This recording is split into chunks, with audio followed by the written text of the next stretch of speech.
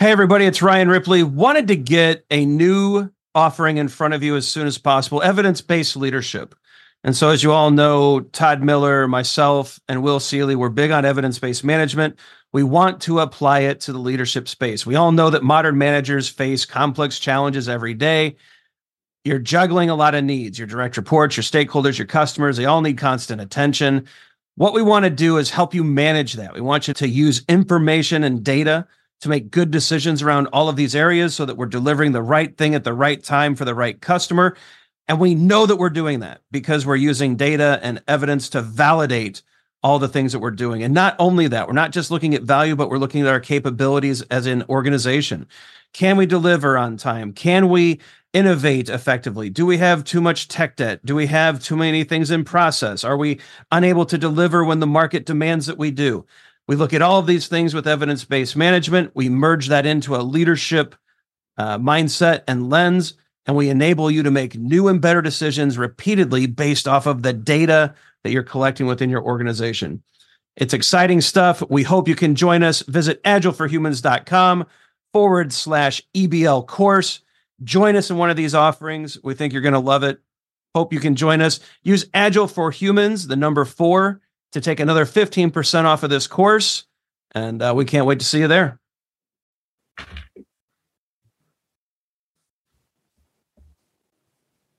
Good morning, good afternoon, good evening, wherever you are around the world today.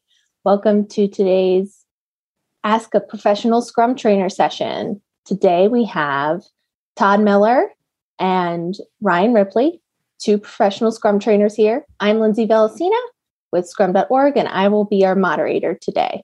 Let's get started. So real quick, before we dive in, I want to go over a few quick items here. So your microphones will be muted throughout. However, we encourage you to ask questions. So please use the Q&A box in the bottom right of your screen and use that to enter your questions in for Ryan and Todd. You can start entering your Scrum questions in now, and we will start going through them shortly. If you have any technical issues or just a comment to make or something like that that isn't a question for Ryan and Todd, please utilize the chat for that. We like to try to keep them separate so we can get through the questions, as many of them as possible. So a little bit very quickly about Scrum.org. We are the home of Scrum, and we were founded by Ken Schwaber in 2009. And we offer training and certification in professional Scrum. We have over 350 professional Scrum trainers around the globe, including these 2 wonderful people we have here today. And we also offer lots of free resources on our website to go and check out, including digital learning paths. So please check those out to continue your learning. And we hope that today's session plays a part in your continued learning as well. And with that, I will hand it over to Ryan and Todd to introduce themselves. I guess that's me. I'll introduce myself. So, I'm sporting my glasses today too. We've been up pretty early this morning, so I haven't thrown the contacts in yet. But my name is Todd Miller, professional Scrum trainer for over 6 years now, which is crazy to think about. Started as a developer, spent the first 10 years of my career coding software. Used some extreme programming and found Scrum. That was my first endeavor into Agile, was extreme programming. I was a product owner, have been a Scrum Master multiple times, and coaching, and now own and operate Agile for Humans, LLC, with my good pal Ryan Ripley over here. Ryan, I know you're going to copy and paste what I just said and add a little bit to that because our journeys are similar. Yeah. Hi, my name is Ryan Ripley. I've been a trainer. I think I'm almost on my 5th year. So Todd's got a little bit of time on me. But we've been training together and running Agile for Humans for the better part of the past 2 years now. Co-wrote Fixing Your Scrum. A lot of things that Todd mentioned are very similar. We have very similar backgrounds coming from a software development background. I went more of the leadership management, executive leadership path, and then got back into being a Scrum Master. And so we're both on the steward team. We spend a lot of time writing the content that's taught by the 350 plus trainers that Lindsay mentioned. We just try to put a lot of effort into community as well. So we run a community there where people can get together and talk about Scrum and all of these great topics. We try to put out a lot of YouTube content at the Agile for Humans YouTube site so that people can learn and grow. And we do events like this to help all of you. And so we hope that you're showing up with your best questions. We hope that we say something helpful, inspiring, uplifting. And we just hope that we're able to do something to help serve all of you. Great. Thank you both. So now we are going to get into questions. I'm going to stop sharing my screen for now, and we will dive into those questions. So Let's see. Oh, wow. There are some very detailed questions in here. So thank you all so much for sharing them. Okay, so I'm going to start here with this question from Scott. What are the best metrics to measure a team? How to make sure they are improving? I'd love to deliver value delivered, but value is so nebulous. So what are the best metrics for a team? Ryan, should I start with them? Is that okay? Yeah, tee it up. Yeah. We are really big fans of evidence-based management. We use evidence-based management to run our company, and we promote evidence-based management with all of our customers. And the reason being is evidence-based management, when it comes to the evidence side of it, so there's three aspects of evidence-based management: goals, evidence, and empiricism.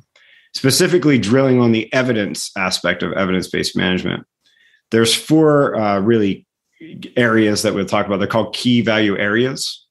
And to me, those four key value areas combined holistically give you an idea of what might be happening with your product or your company or your portfolio. So unrealized value, value that you have yet to fulfill that a customer may want; current value, value that you're fulfilling today and with your customers; time to market; and then ability to innovate. Those four key value areas, you would put metrics underneath them, key value metrics. And together, when you look at them holistically, give you a really good understanding. So best metrics, one thing you might be frustrated with Ryan and I is that we don't think that there's a best metric for any situation. I think you have to be adaptable to the context that you're in. But universally, those key value areas and thinking about how to hang key value metrics in your context underneath them, we find to be a really powerful way of looking at your product.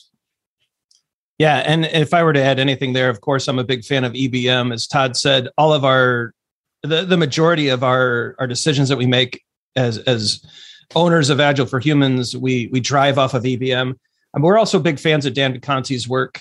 And so when it comes to one of the areas that Todd mentioned, time to market, we think that cycle time, throughput, item aging, and WIP limits are wildly powerful, and especially in that area, in that key value area.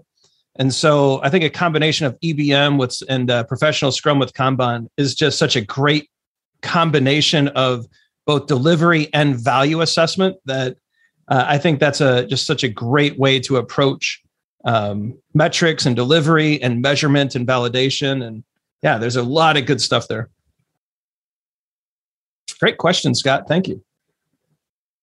Fantastic. And I dropped some information into the chat with a link to evidence-based management. There's an evidence-based management guide and some other resources there that you can go check out. So just a reminder to everyone, please enter any questions that you have into the Q&A box rather than the chat. That way, if we don't get to all the questions, we can easily share them with Ryan and Todd after this.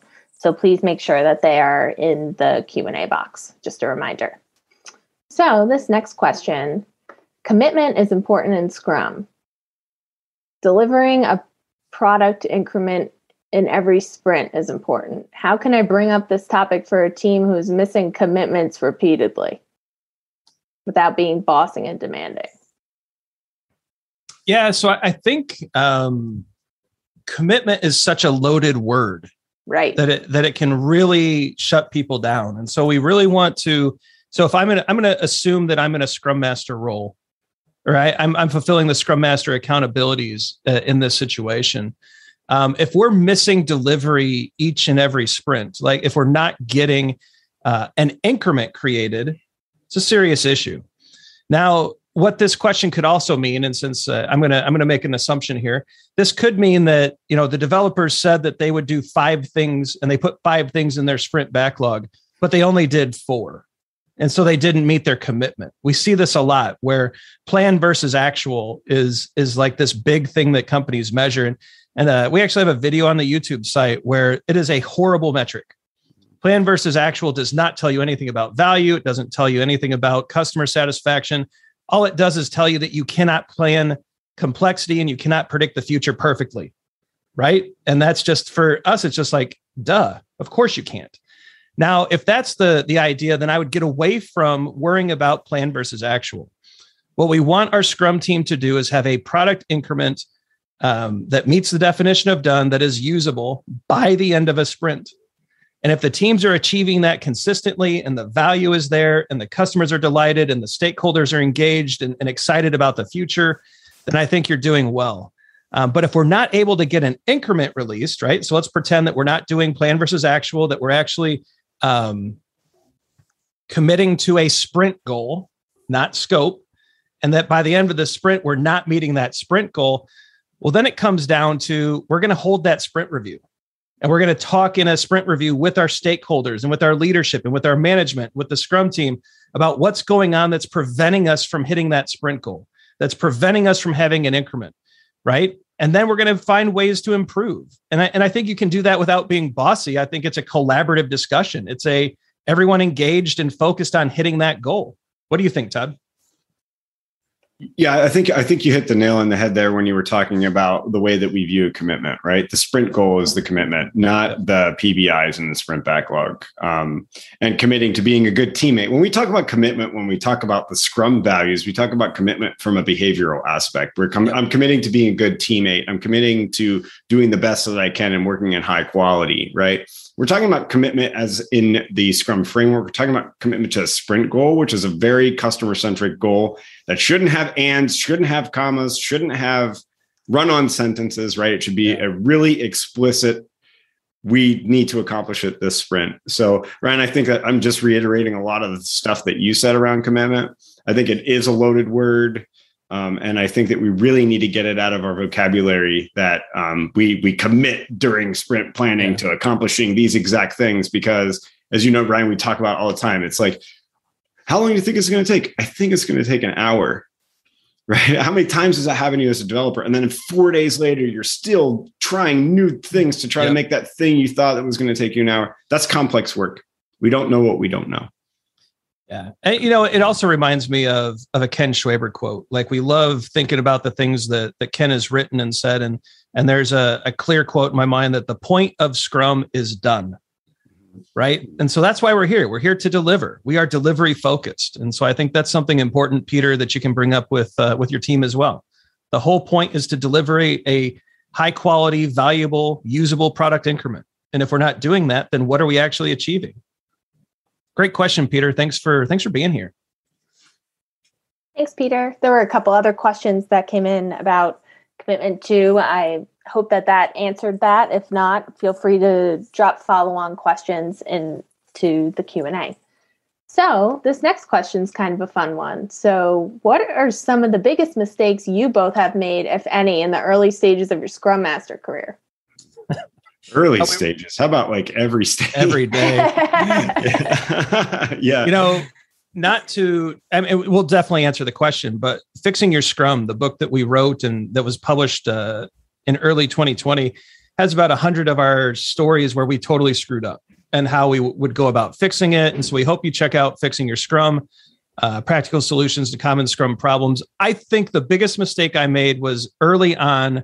I transitioned from project manager to Scrum Master, and I underestimated the mindset shift that it would take. It probably took me a year to really get focused on the needs of other people, to step back from wanting to be the one to present in front of leadership, to kind of get my own agendas and my own wants and needs kind of out of my head, and realizing that I was there to serve a team, that I was there to remove impediments and to work with leadership and to work with management, to be the agile coach of the organization, to remove everything that was in the way of the Scrum team that was preventing delivery.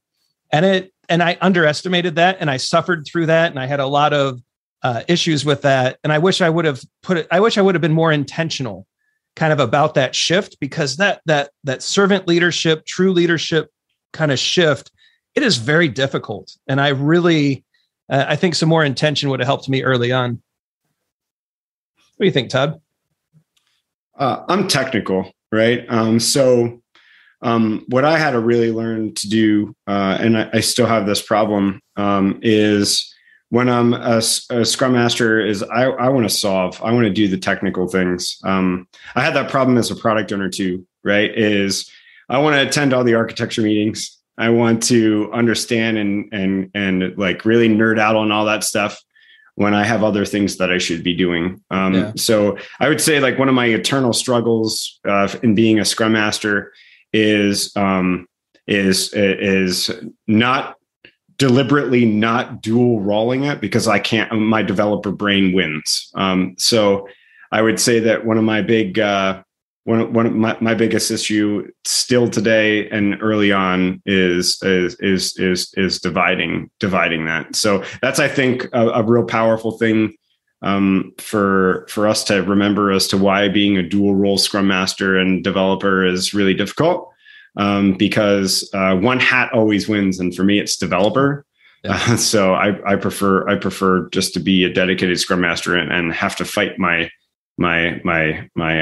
technical stuff to stay out of those conversations. And I think the common thread here is that we're both like just naturally problem solvers.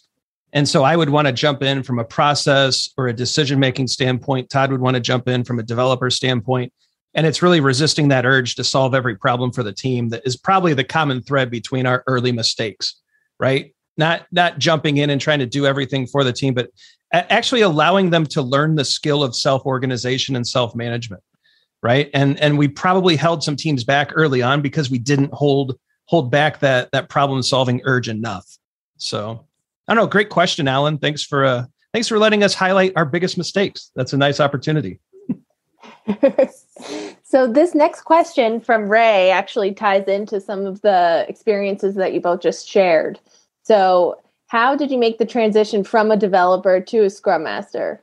And how do you translate working in a Scrum environment as a developer into the Scrum Master experience? So you kind of started talking a little bit about this, but if you want to dive in a little bit more. Also, Ray loves your podcast. Awesome. So we appreciate that, Ray. The YouTube site and the podcast are fun.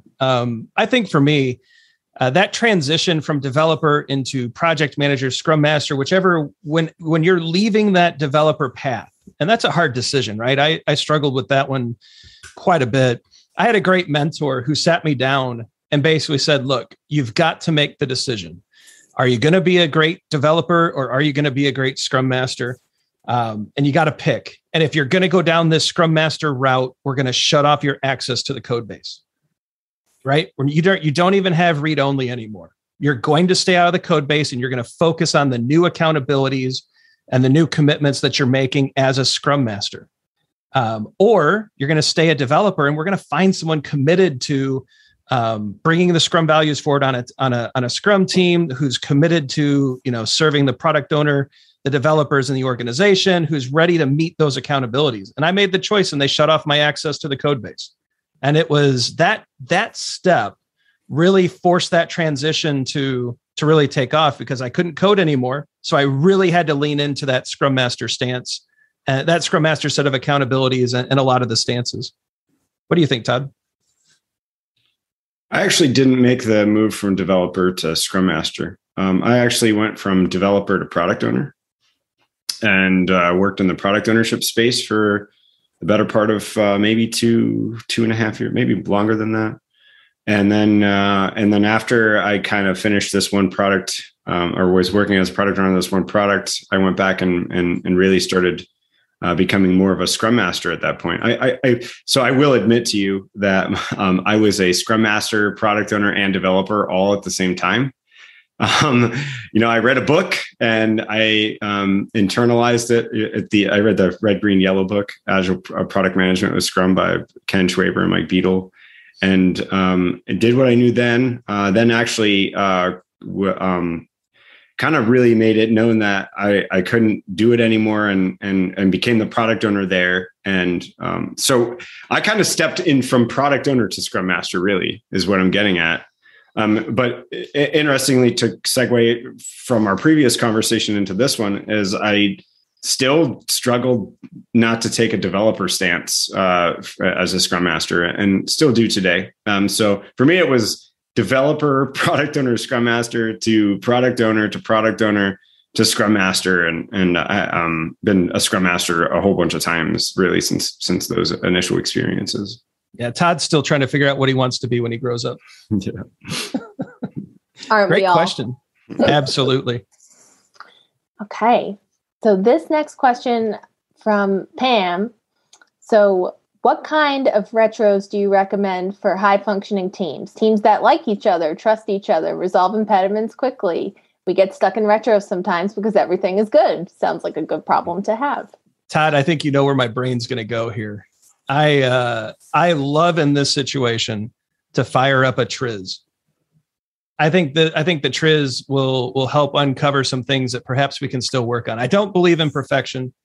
There's got to be something there. It's awesome. And so as a Scrum Master, first and foremost, you want to preserve this success. But I think a Triz could be helpful. So go to liberatingstructures.com, look up the Triz. I'll give you an idea here. The prompt that I would use with the Triz is, what could we do to make sure that the next sprint is a total disaster? And have them fill out a board full of stickies, or a Miro or a mural board, however you're facilitating it, and then walk through the steps of a Triz. And I'll let Todd expand on that if he wants to, or give a different kind of approach. But I think that could really help uncover things, even if there's this assumed idea that everything is perfect and working great. What do you think, Todd? I was actually going to head in a bit of a different direction, although I love a Triz. I would bring data into the retrospective because I'm a data dork. So yeah. You could evaluate maybe the way that you're using EBM. You could start to look at some of the flow-based metrics that Ryan was referring to, and some of the charts that accompany that, and evaluate things like if you've really started to implement professional Scrum with Kanban. You could look at maybe where your SLE is, and look at a cycle time scatter plot and see if there's outliers or things like that. I really think that high performing teams like that, like you're suggesting, really could use a little bit of data as a little bit of a flick to paint some reality of the fact that we still have a lot of places to improve. So that's sort of where I was thinking I would head with it. I kind of like Todd's answer better. I think situation's going to. I can't think of a team that wouldn't benefit from data. And so maybe that's the right approach, right? Get the data in place, EBM with some of the lean metrics, and go there. But Triz can be fun too. It just depends on what you're trying to accomplish with that retro. Mm-hmm. Todd, I think I like your answer better. Thanks, Great question. Thank you. Awesome. Thank you both. Sure. This next question from Vic. What are your tips and pointers on making sprint reviews with teams mainly doing back-end work or focusing on a technical goal, such as migrating from Couch database, successful in engaging stakeholders and making them glad they attended to give feedback? Why are you doing what you're doing? Right. So I might evaluate how you have your goal structured more than that. More than trying to make a stakeholders watch. One thing that always drives me crazy is watching stakeholders see a presentation about like Postman making a web service return. Right. I think maybe the way that you're structuring your team and your goal, what I would try to do is, why are you transitioning to Couch? Who's your customer? Right? Who's the customer? Why are you transitioning? What benefit is there to your customer? And if your customer may be internal, who's their customer? I really like to explicitly paint a path and goals to who the customer is, and not just something technical like we're going to move to Couch because it's technical. It's better technology. what benefit to your customers as a technology. I think a real easy example of this is moving from on-prem to Azure. How many times do we see that goal, Ryan? Let's move, everything's on-prem. Let's move to Azure. Let's move to AWS. Why? What are your customers getting out of that? Maybe your customer is getting more uptime. How do you prove that? What benefit is there to your customer getting uptime? Or maybe there's your customer's reaction time in your website or whatever you're building is faster because of it. So what I would probably I think I'm going a little meta with this, but I would probably maybe evaluate how your goal is structured. And then that might give you better talking points for how you orchestrate a sprint review.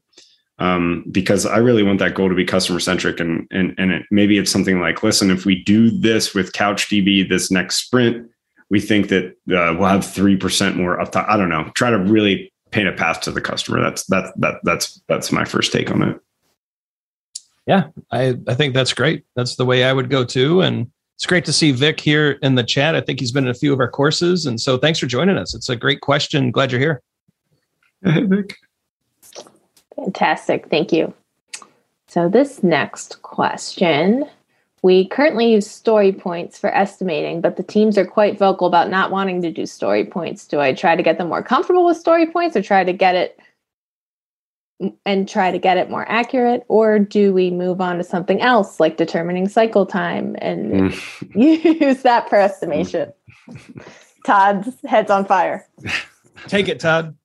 Yeah, I was just in a big debate about this on LinkedIn.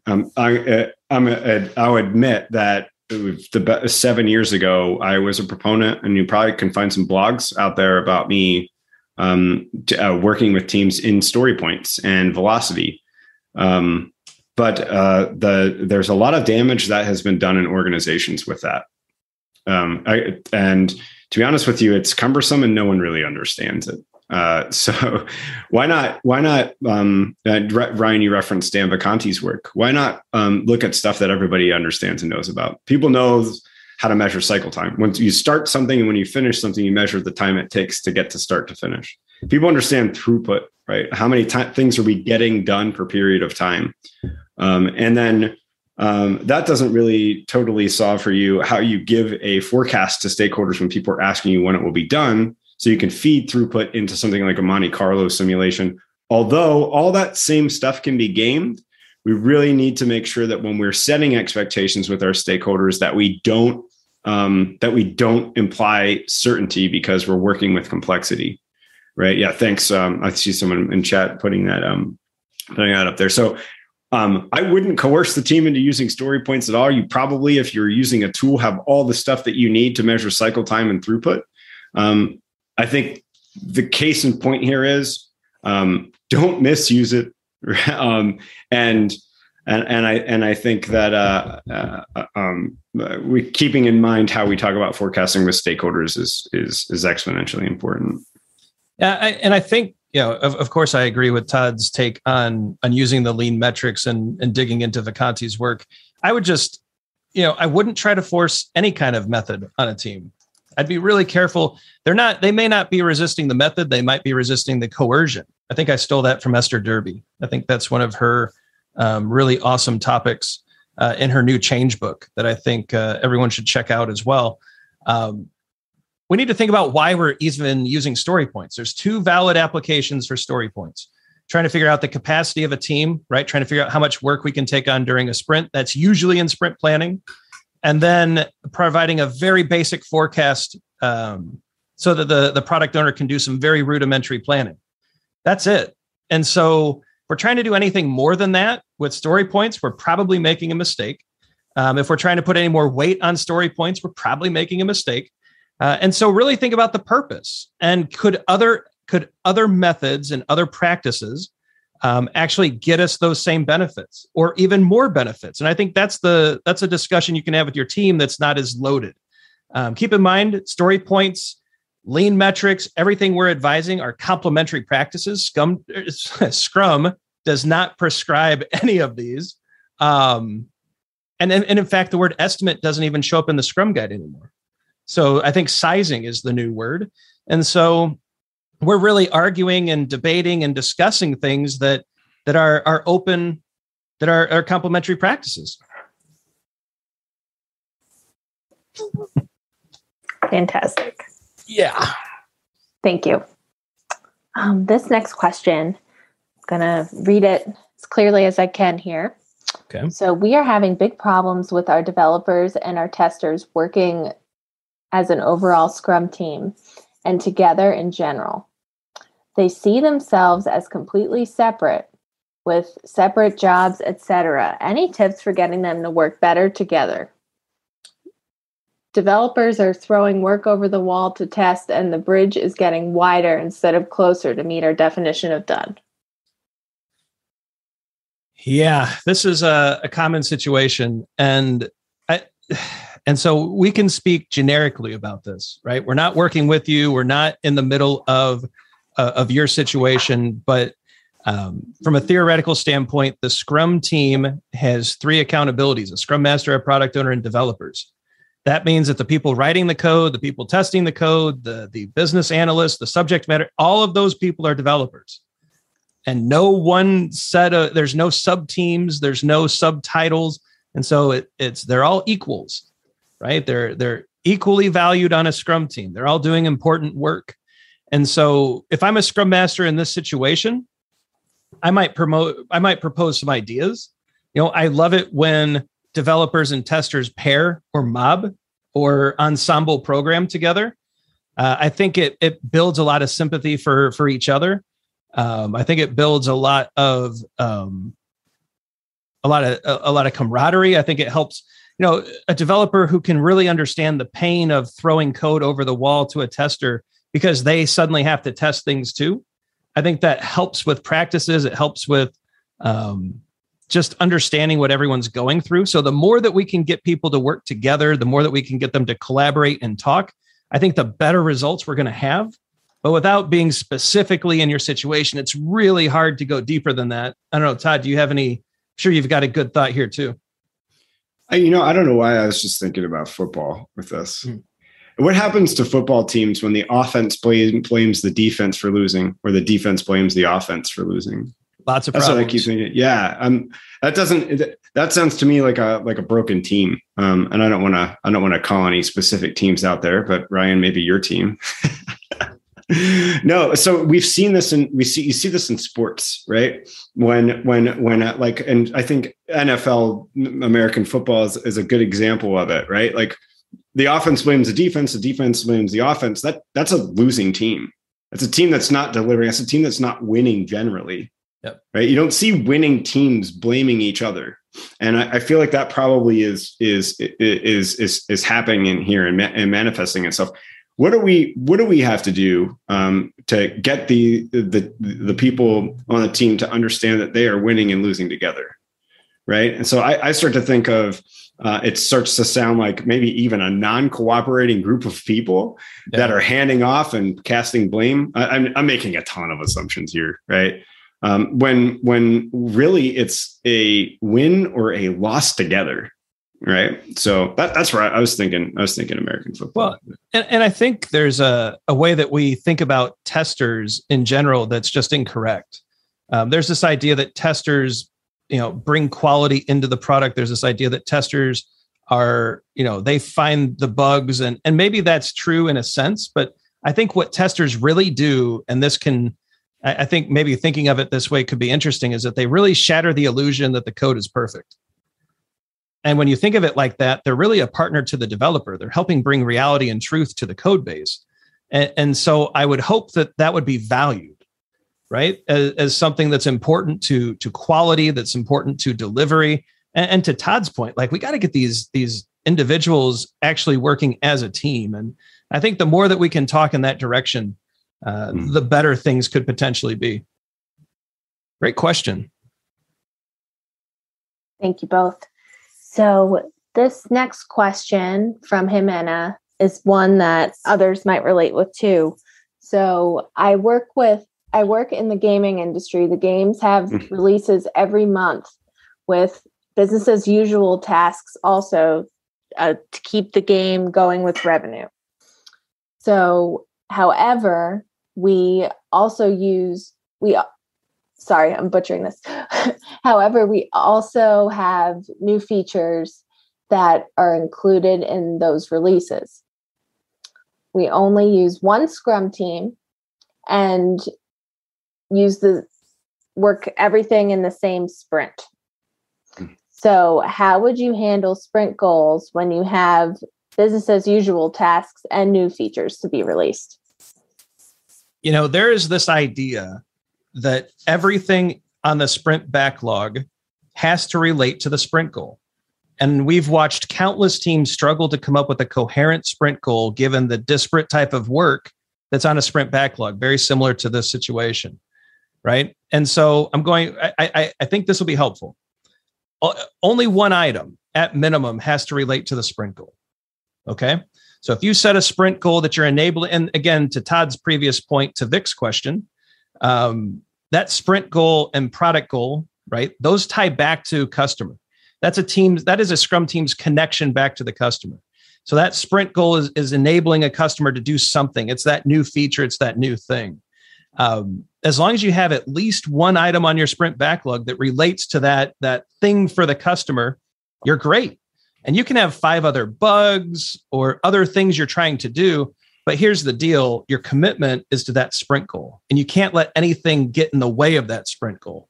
So that item that's related to the sprint goal has to be most important.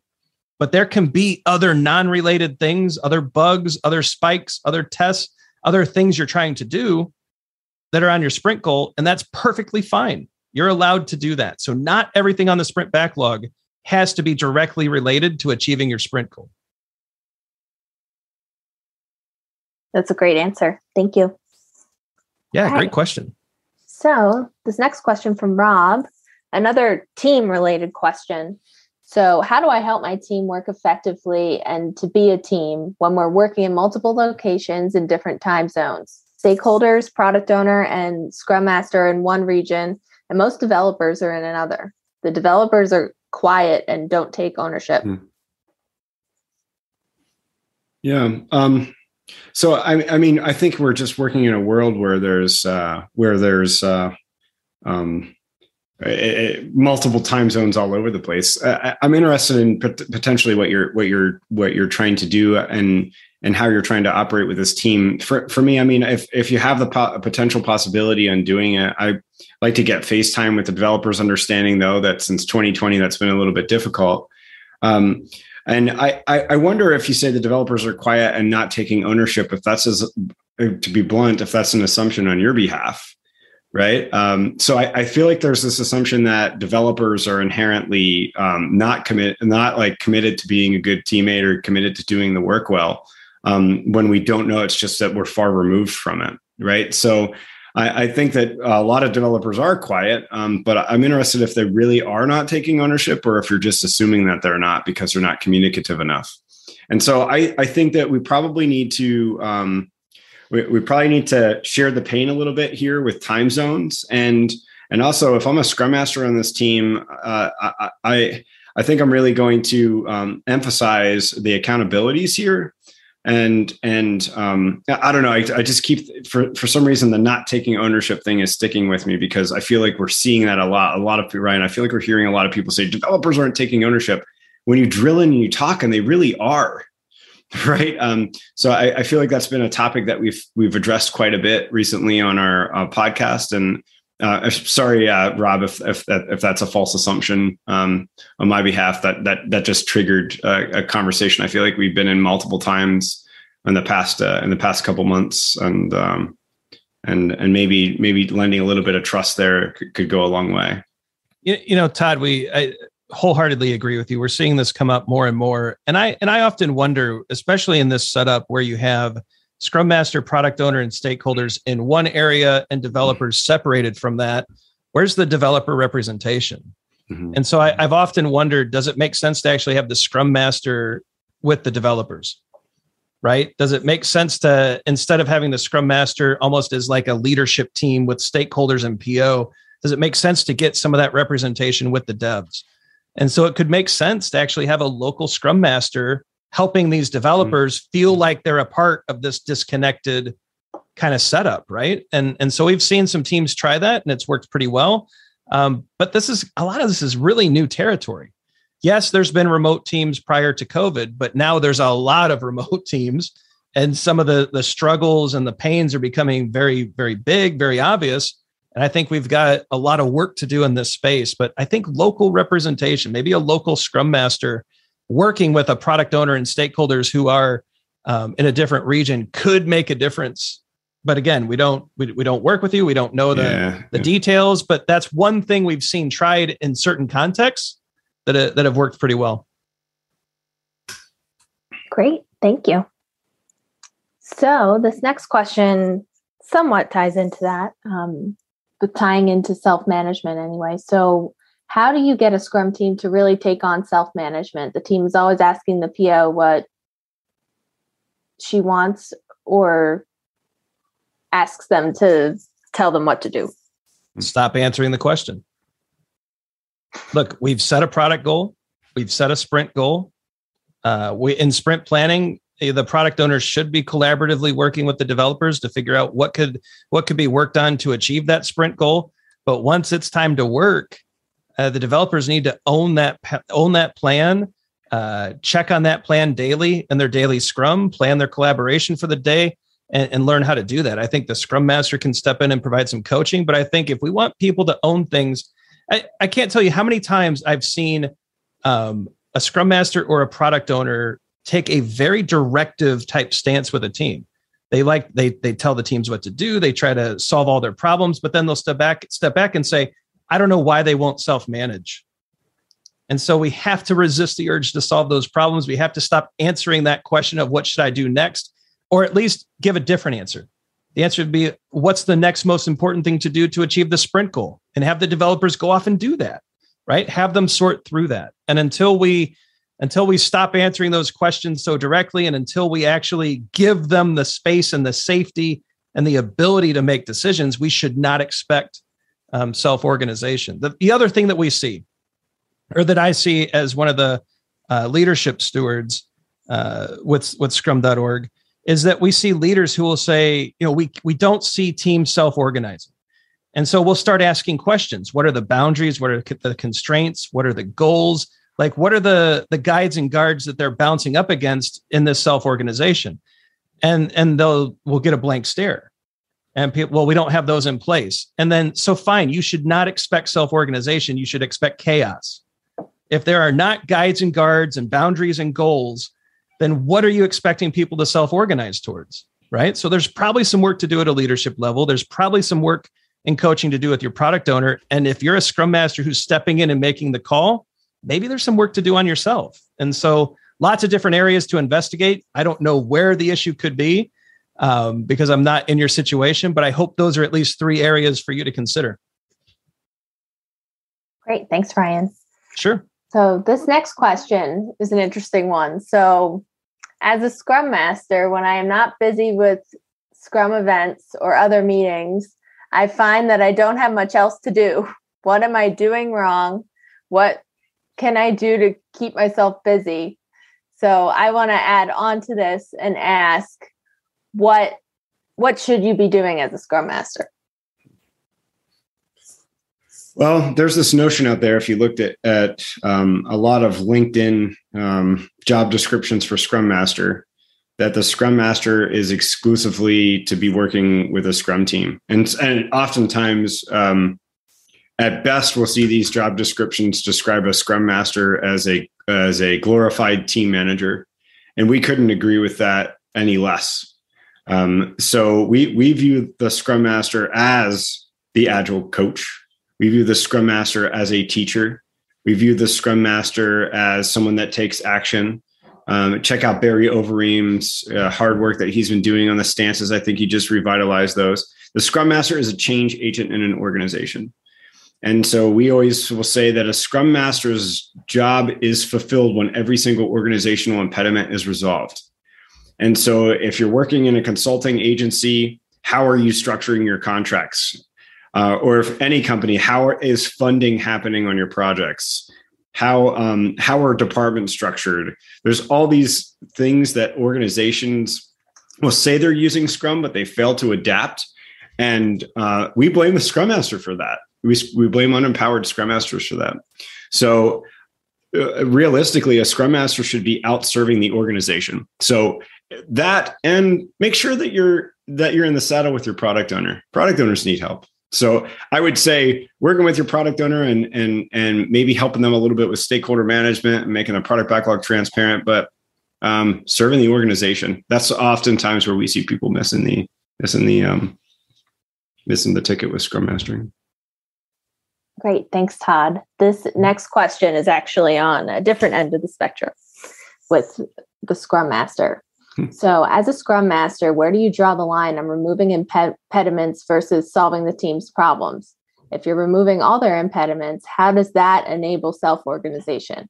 Should you only focus on removing those things outside the team's control? Yeah, so I think the line that I've typically drawn throughout my Scrum Master career is that I won't solve an impediment that the team is capable of solving on their own. You know, I can't tell you how many times I've had a team member run up, Ryan, I need a new laptop. Can you enter the ticket for me? And I just kind of smile and I say, wow, that sounds really complex. I can't wait to see how you solve that. And I walk away. Right? That's something that they can take care of. They can figure out how to get a laptop ordered and delivered. They can figure out where to go to lunch. Right? They can sort out, you know what? They can actually schedule their own Scrum events. Why does the Scrum Master own all of the calendar invites? Right? This is something they can solve. Now, if there's an organizational impediment that's preventing delivery, that's when I jump into action. Right? That's when I find the vice president who's got the budget that can buy the thing that we need that gets us back to delivery. Right? That's where I draw that line. So if the Scrum team can solve that issue on their own without my involvement, I don't get involved. But if it's beyond the team, if it's in the organization where partnership with leadership and management is required, that's typically where I spend the bulk of my time. I don't know, Todd, anything different there? Great. Thanks. This next question from Derek. So he had asked a question earlier and I had asked for more context. So Derek had attended a PAL EBM class recently, and he had said that, you had discussed Net Promoter Score a little bit, and he kind of wanted some clarity on how the Scrum team would use Net Promoter Score. So since Todd is one of the co-creators of the EBM class, I'm going to let him take this one. So how do you use Net Promoter Score? So Net Promoter Score is a sign of value that you've delivered in the past. So Net Promoter Score would be a key value metric that you would put under current value. And so specifically how Ryan and I use it. So Ryan and I, at the end of every single Scrum.org class that we teach, we ask for a Net Promoter Score, and it's a really simple mechanism to do it. On a scale of 1 to 10, how was our class? And any feedback that you can give us to make it a 10, we'd appreciate. And what we do is we trend that, right? So if we find that a PAL EBM class is a 7.6 median score or something like that, we want to do anything we can to make it trend towards a 10. And so we have identified the way that we facilitate and operate our courses just based off of that, and we'll change and look for common themes in order to improve it. So for Net Promoter Score, how does the Scrum team use that?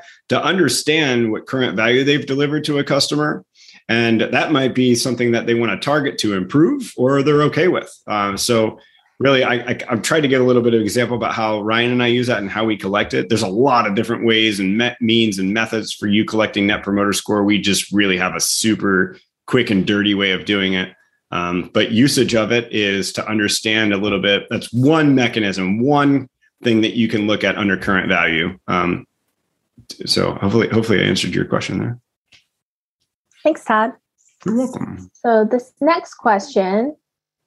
Hi, Ryan and Todd. How would you explain to your team the importance of the Scrum values for successful adoption of Scrum? Todd came up with a really excellent question in our PSM class. When we teach the Scrum values, we walk through them. We talk through focus, openness, commitment, courage, and respect. We talk about how those could manifest positively on a team. And then Todd had this great idea in one of our classes, and this was just kind of a on-the-spot thing. He said, let's spend 5 minutes in some groups, and we want you to talk about what would happen what would you observe on a team where these values were absent? And I thought, man, what a good question. And then the first time we ran this, the team came back with a board full of really horrible things. Like it was almost like a post-apocalyptic Scrum world where, I mean, the people would be hiding their work. They wouldn't share knowledge. They would be competing with each other. We would never deliver anything. It would be a miserable place to work. I would find another job. I mean, it was just a really wild board full of stuff. And I thought that was just so effective. What a great question. So basically what I'm recommending is do a teaching block about the values and then pose Todd's question to the group after you walk through what each value means. And I think that will answer the question for themselves. So you don't have to convince anybody. They're going to self-discover, whoa, wait a minute. If focus, openness, commitment, courage, and respect are not present, life is bad. And it's not joyful work. And we're probably not going to do well at delivery. But let them discover that rather than try to convince them, right? Yeah, it's interesting. I've also run some retros around the Scrum values and just ask a simple question, like alone and in silence, put some stickies up. And even if you're using something like Miro or Mural or something like that, put in anonymous mode if you need to have that safety and just say, where are we strong and where are we weak? Yeah. Where can we improve and where do we feel like we can pay a little more attention to?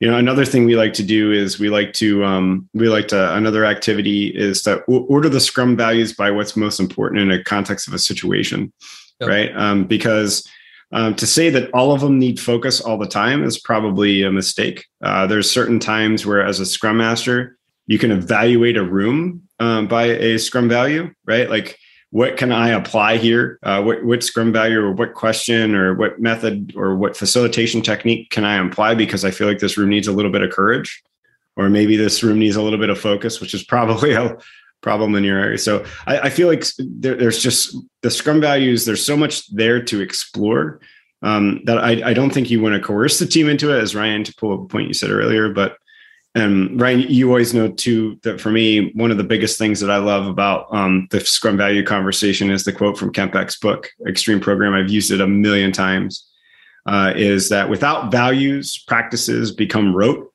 meaning we just do them for the sake of doing them, right? And so you hear zombie Scrum, bad Scrum, those kinds of things. Without values, practices become rote, meaning you just do them for the sake of doing them. So it's really important to call attention to them. Great. Thank you. This next question, how can Scrum Masters without a technical background be successful?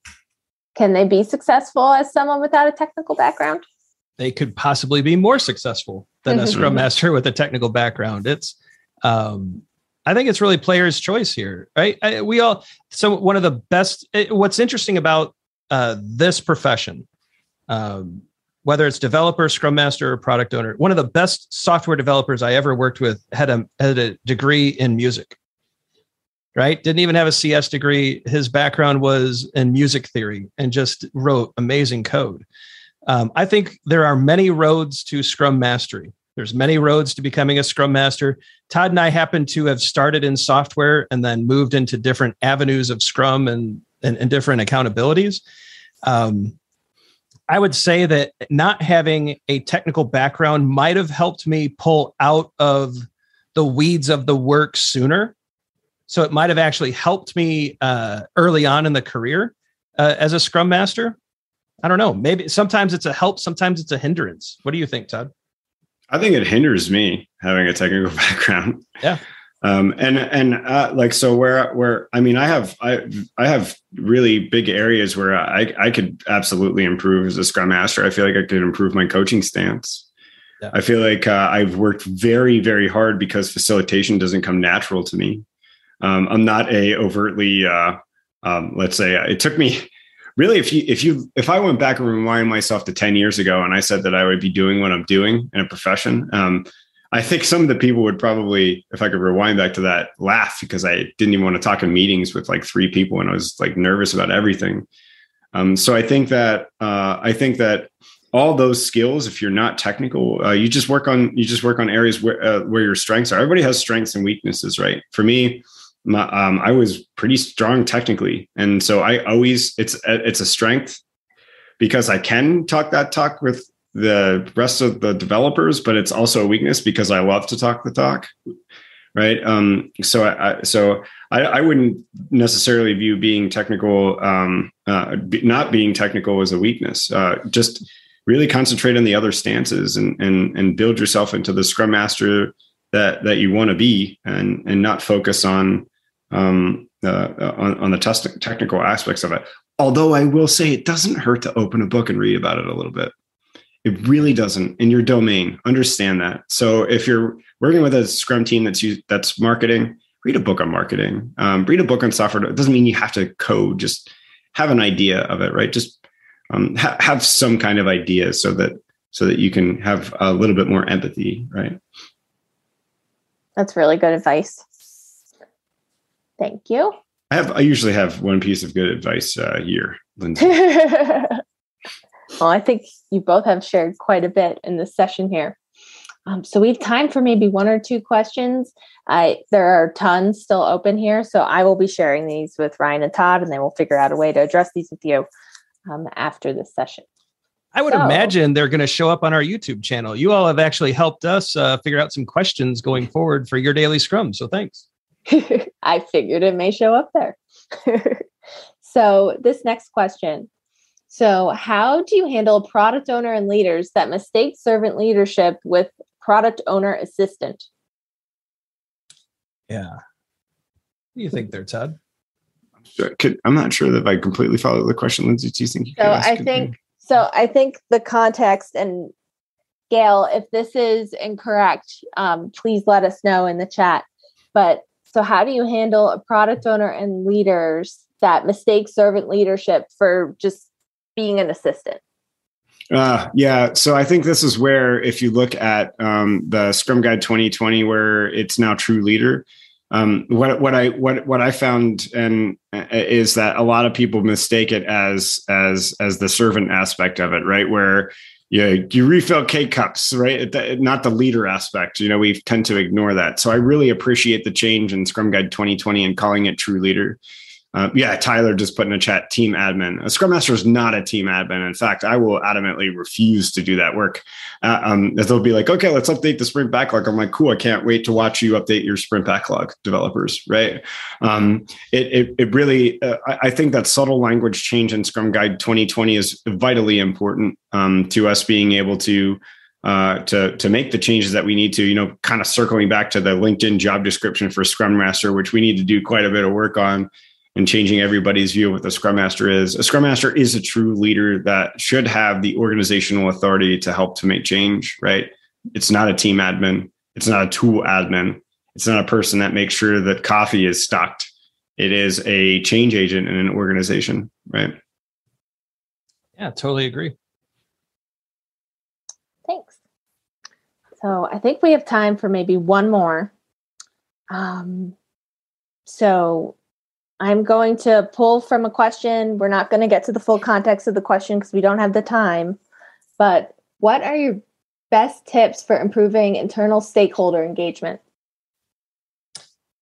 So in our book, we wrote some chapters on this. I'll give away the kind of the core theme here.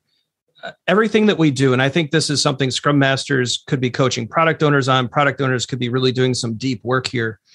When we're working with stakeholders, we really need to be conscious of the fact that everything we say should in some way be geared towards that stakeholder, right? I don't think most stakeholders care about sprints and story points and all of that stuff. They want to hear how what we're doing benefits them. They want to hear they want to hear how what we're doing makes their life better. They want to hear how what we're doing enables them to sell something to someone else, right? We need to learn to speak in the terms that stakeholders care about. If I walk into the CEO's office and she starts asking me about the product development aspects of our work, I'm not going to talk about sprints and Scrum Masters. I'm going to talk about the effectiveness of the team and our ability to deliver value sooner.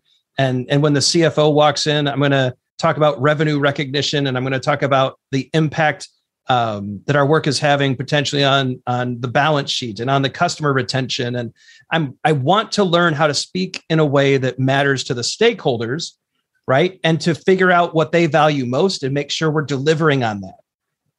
And I find that outward focus really helps get those stakeholders engaged and interested and asking better questions about what's possible, as opposed to how do you raise your velocity by 10%? No, that's a question that's filling space. But when you actually engage them in a meaningful way, I think the questions get better, the engagement gets better, but that takes a lot of work. And so you have to really do the hard, deep work about what your stakeholders really want. Let's stop showing a PowerPoint. No PowerPoint. So the sprint review is supposed to be a collaborative working session. I don't know. I can't tell you the last time I had a collaborative working session with someone showing me a PowerPoint. Todd, what did we start the webinar with? Yeah, well, that was a quick show, kind of setting the stage for everything. But like, to me, like sprint reviews that have that, like, I think, Ryan, that I'm pretty passionate about the fact that the sprint review is the most underserved Scrum event that there is. We have so many innovative and interesting ways to run sprint retrospectives, but I do have a feeling that a lot of them are run for false purposes because we haven't maximized the sprint review. Yeah. So maximizing a sprint review isn't pushing information on people through a PowerPoint and a demo. It's having real collaborative conversations together. Thanks, Todd. And with that, I will not go back to our PowerPoint. We are at our time. I want to thank you both so much for joining us here today. Like I had mentioned earlier, any questions that we didn't get to here on the live session, we will pass those over to Ryan and Todd to address. So thank you everyone for attending today. Please be sure to check out the Fixing Your Scrum book by Ryan and Todd, and also their YouTube channel for Agile for Humans, as well as the Scrum.org YouTube channel and all of the resources on the Scrum.org website.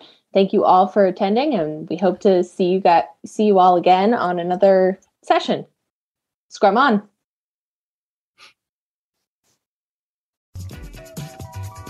Hey, it's Ryan. If you're enjoying this show and want to take a deeper dive into Scrum with me and Todd, check out agileforhumans.com/training. Be sure to also look at the show notes to subscribe to our newsletter, get a copy of our book, Fixing Your Scrum, and learn more about working with us at Agile for Humans. Thanks for listening, and Scrum on.